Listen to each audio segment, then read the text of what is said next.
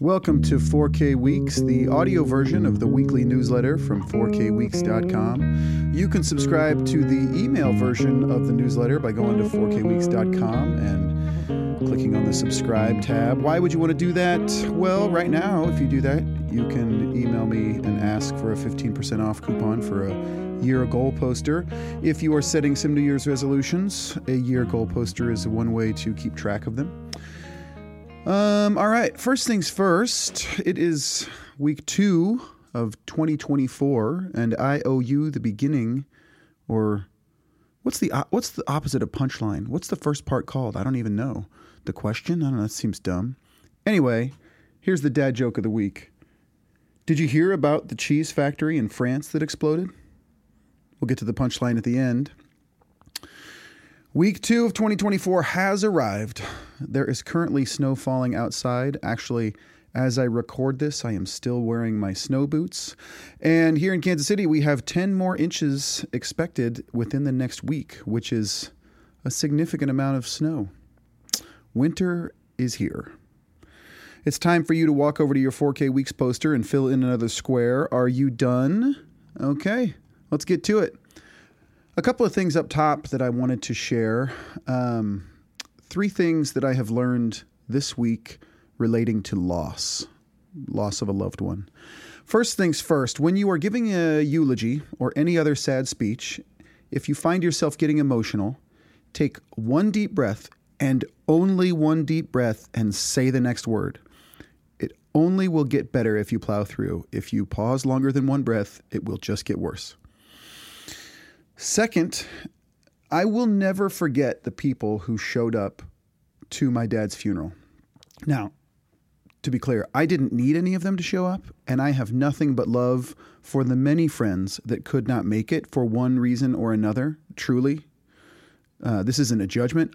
I'm just saying that if you can, often just showing up is enough when someone is, going through some stuff, whatever it may be. I think that's important because a lot of us get caught up in I don't want to do the wrong thing, but sometimes just showing up is enough. And then once you show up, you can decide if you want to do more. Third thing, and this is weird, and I don't really know how to articulate this, and maybe if you have lost a parent or both parents, you will know what I mean. I had no idea. My dad dying feels very transformational in a way that I would not have expected. I mean, I'm 46 years old, 46 and a half, actually. With a family, I am plenty successful to be able to say that I am successful. There's just no doubt that I have my big boy pants on. I am a grown-up. But still, I feel like only just in the last 2 weeks have I actually been a grown-up. And it's not a bad thing. It's a good thing, I think. And maybe I'm just taking it as an opportunity to live up to something or make somebody proud or something, but it seems transformational. It seems like a moment, and I think that's worth noting. Okay, let's get to the remarkable weeks. Week 2 of 1941, Franklin Roosevelt gives his 4 freedoms speech. It was a transformational speech. The 4 freedoms were freedom of speech, freedom of religion, freedom from want, and freedom from fear. It's remarkable to remember that after 6,000 years of modern civilization, it has only been 83 years since we began to say out loud that there were things called universal human rights. That speech was given in the run-up to World War II as a justification for stopping the isolationism that the United States had been holding true to for a long time. And I think sometimes people say without dark there can be no light. Maybe in order for us to define human rights, we needed to be able to see the opposite of that.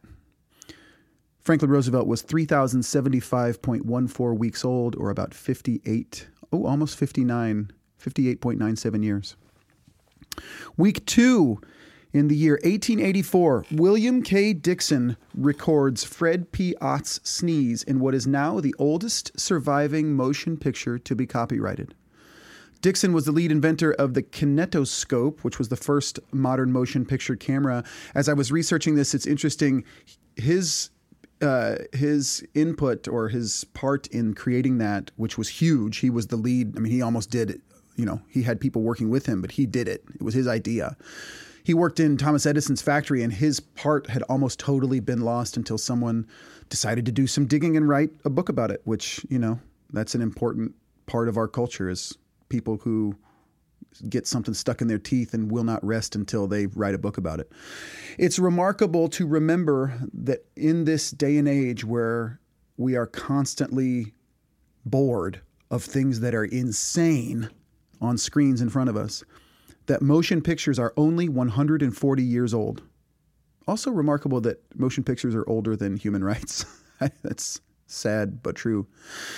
William K. Dixon was 1,765.43 weeks old, or just about 34 years. Week 2 of 1982. This one's kind of fun. George H.W. Bush vomits into the lap of the Japanese Prime Minister. I saw this and I had to put it in. There's a couple of reasons. First of all, there's a YouTube video. You can find it on YouTube, which is insane. And then the second is that it's remarkable to remember that no matter how many assistants and chiefs of staff and assistant chiefs of staff and assistant chiefs of staff and security personnel you have around you, you still have to do your own vomiting.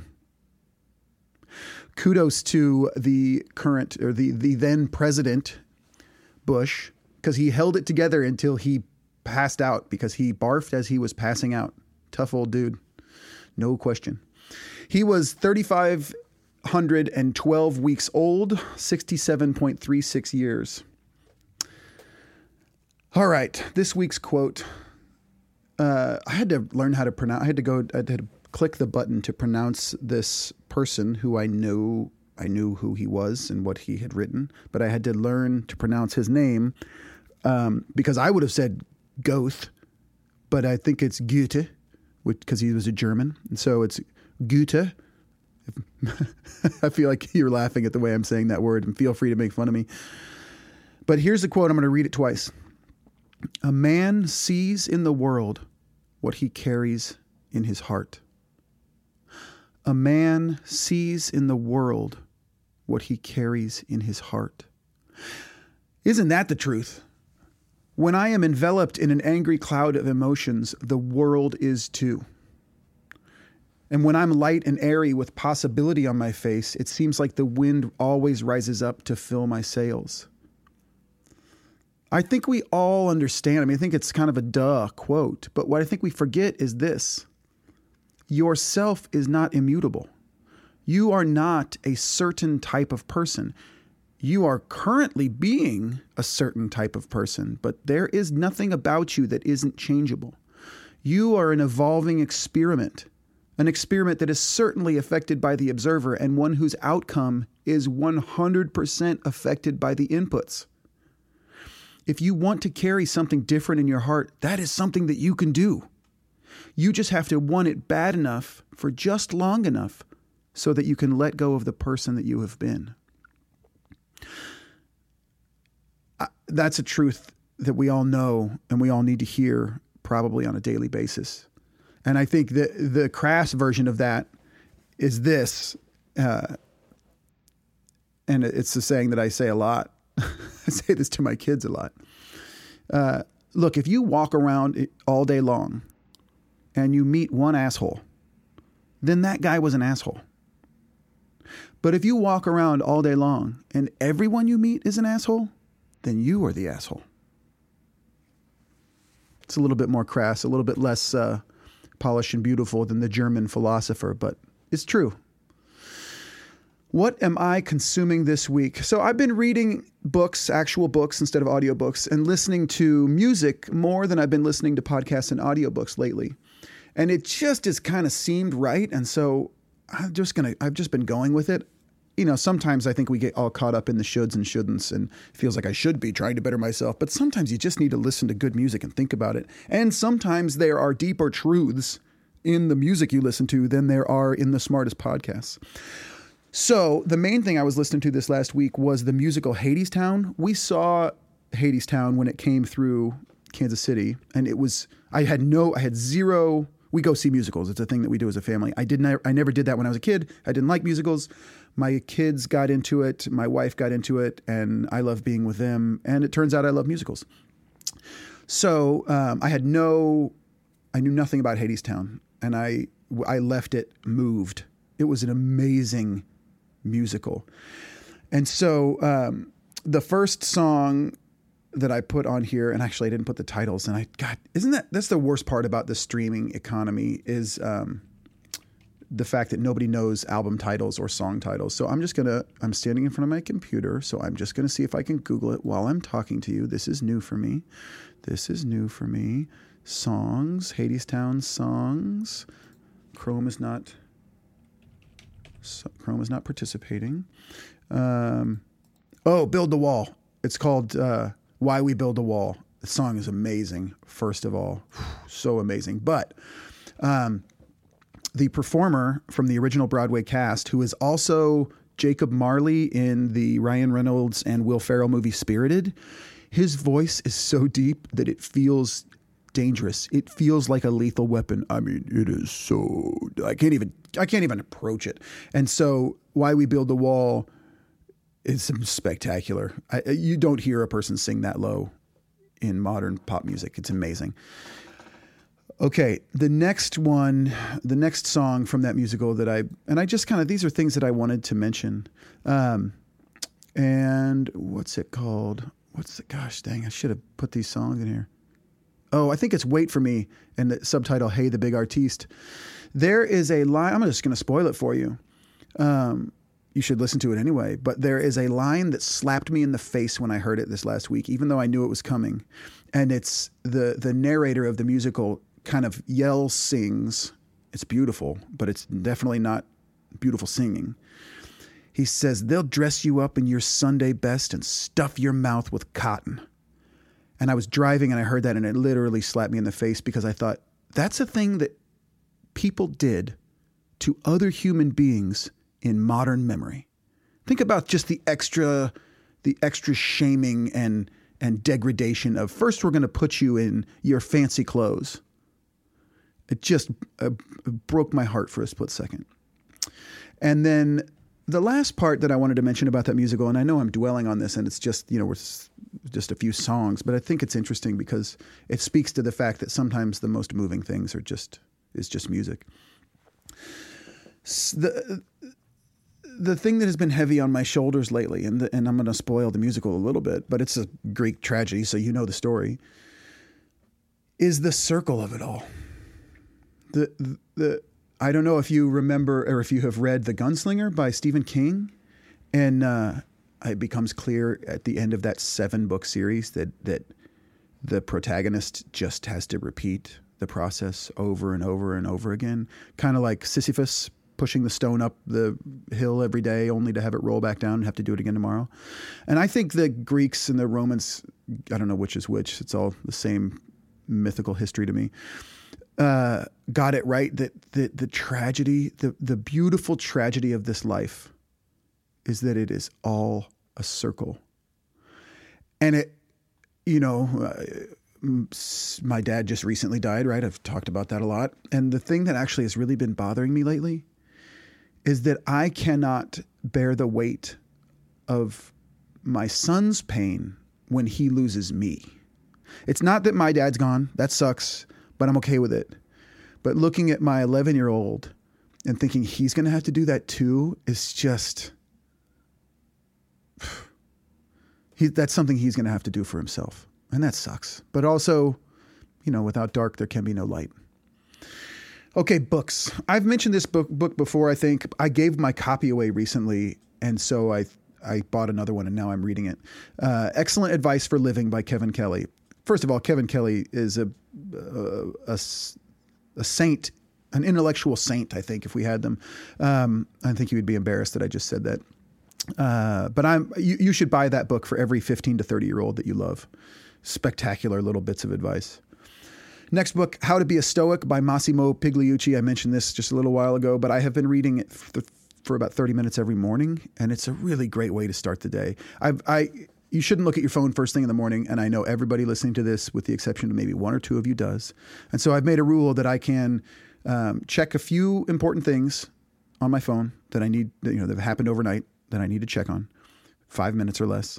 And then I have to put it away and read a book. And this is the book that I've been reading. And then before bed each night, I've been reading Seeking Wisdom from Darwin to Munger by Peter Bevelin. And it's a super interesting book. It's weird. Tim Ferriss recommended it a long time ago. And so I picked it up, and it's pretty dense. So I only read about a page or two, but there's a lot in those pages. Okay, you're going to have to subscribe to the newsletter for the Instagram nuggets, but there are some really good ones. There are some really good ones. And if you're listening to this and you haven't subscribed to the newsletter and you send me an email, I will forward it to you, because that's how good they are. Probably the funniest one is Post Malone. His first recorded song was a high school project. And I showed it to my daughter because I'm like, look, don't be embarrassed of anything you're trying. Just start doing, because this is Post Malone, and now he's Post Malone.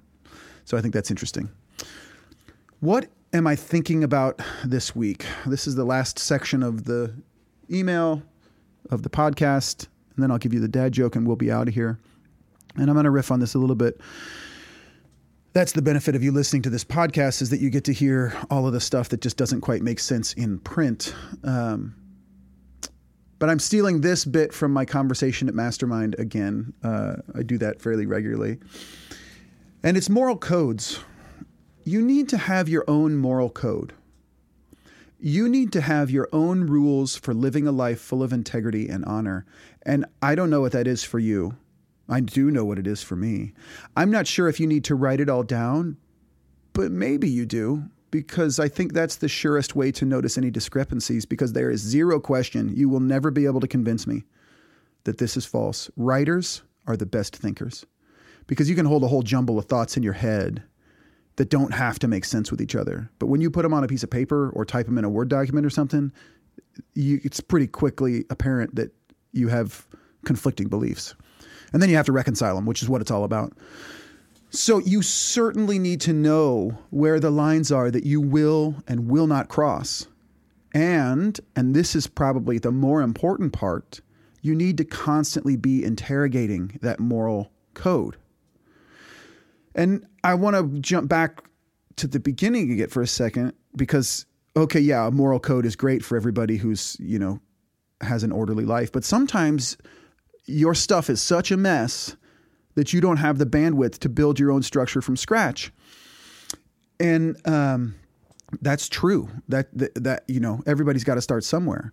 And so sometimes you just need to find a beginner's map to a better you. And that is totally fine for a minute. It is okay to adopt someone else's structure for your moral code for a minute. Like, as a metaphor, when I started to get serious about my nutrition a year ago, maybe a little more than a year ago, it was overwhelming. It was totally overwhelming. I had no idea how to start. And so I just decided to read The 4-Hour Body, because I had heard Tim Ferriss talk about it a lot, and do that. And even after I read that book, then I had to go back through and pull out like the Jefferson Bible, like just the things, just the to-do items, eliminate all the context. Just give me a list of things that I need to do. Okay, I got to go get, 200 grams of protein each day. Okay, well, how many grams of protein are in chicken? You know what I mean? I had to do all that, right? So even when someone boiled it down for me, there was still a significant amount of work to do. But now, after doing that for a year, I have made a ton of progress. I have learned a ton, and now I have good questions to ask about what I need. And I need to stop blindly following the advice that I started with and start building my own nutrition plan. And remember, this is all a metaphor for the moral code. Now, my own nutrition plan might look a lot like what I am already currently doing, the map that I took from someone else. But since I will have built it from scratch, it will be mine. It will be intrinsically generated, not extrinsic. It will be based on things that I know to be true from personal experience about me, as opposed to just some stuff that I got from someone else that I haven't thought about that deeply. And this is important. And I'll tell you, sorry, I'll just continue it. I'll tell you the how it came up in Mastermind. One of the guys in Mastermind has been in AA for 24 years, and he hasn't been to a meeting for a while, and he went and he got his 24-year pin. And he was talking about how there were a lot of people in the meeting who were not there for their alcoholism, right? Or there were people in that meeting who had traded, an albeit much more destructive extrinsic habit, alcoholism, for another extrinsic habit, the meeting, the ritual, et cetera, et cetera. I want to be clear about this. At the beginning, when you don't have the strength to get your stuff in order, it is so important to have someone show you the path and someone say, just do step 1, and this is step 1. Okay, now just do step 2. Now this is step 2. Okay, just do step 3. Now this is step 3, so that you can get your feet under you. But at some point, you have to take the reins yourself and decide what step 6, 7, and 8 is. And then you have to go back for you and know what the best version of step 1 is. You have to do the work. You have to build yourself brick by brick. There is no other way to live a full life full of honesty and integrity. Now, you can use other people's stuff. There is no doubt about that. There is not, I've written, 65, 75 of these weekly emails, and there's not a single original thought in any of them. It's all been said before. It's all been done before. I don't know who. As soon as there was a written language, there was a person writing philosophical truths that people are now saying in modern language and acting like it's the first time it's ever been said. It's not true. It's all been said before. You can use other people's stuff, but you cannot blindly swallow 100% of whatever Epictetus or Seneca or David Goggins or Jocko Willink. You cannot swallow what they say and make it your own philosophy. You have to take bits and pieces. You have to curate it so that it becomes yours. And sorry, I said I was going to riff, and I'm going to riff. The trouble with all human institutions that are stale, and they all get stale. Every single human institution gets stale eventually, and either they get stale and die, or they get stale and someone decides to put a whole bunch more energy in them to make them not stale anymore. The problem with all of them is the troubling fact that a lot of humans seem to be 100% fine with the moral code being extrinsic, being imposed from the outside of their mind. Someone else chose it, and then they're just like, cool, that's mine. And it's like one of two versions usually. So number one, it's like, I was brought up in this moral code and I never developed the skill of why. You never developed a skill of saying, well, we do this thing, but why do we do this thing? And so the moral code becomes like water to the goldfish, right? Which is, the goldfish is like, how's the water? And the other goldfish is like, what's water? So they don't even notice that they are operating from a moral code because they just took it from someone else and applied it as if it was some truth handed down, by Almighty God. That is most religions. If you ask most people the foundational truths of their religions, they do not know the answer because they just recite the prayers and don't think about what the prayers mean, right? And so that's the first version of why people do that. The other one is that it's a lot of work, right? It's a lot of work to ask yourself whether or not you believe everything that you are currently believing.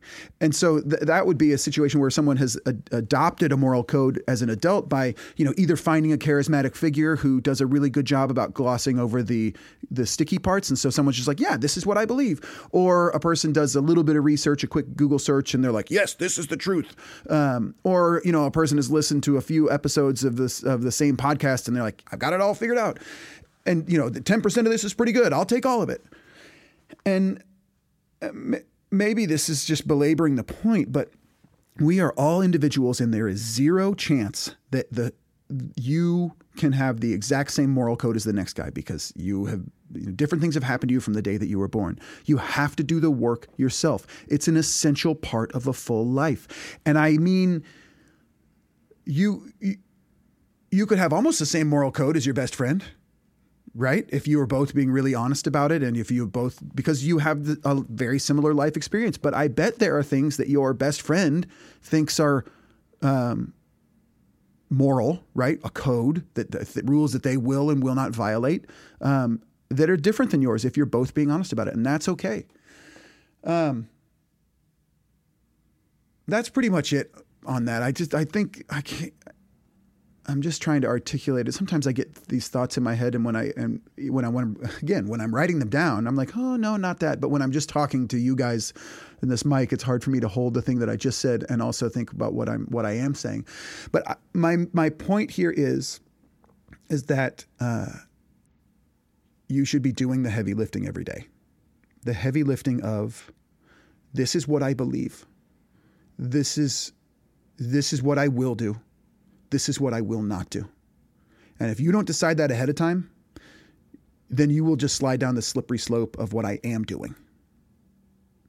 I hope that makes sense. I hope you have the happiest of New Year's. It is entirely up to you whether or not you do, so you might as well. I owe you the punchline of the dad joke, and so here it is. Did you hear about the cheese factory in France that exploded? The only thing left was debris. Oh, if you can't delight in life's little joys, why are you even here? Thanks a bunch. I'm going to stop talking. See you next week.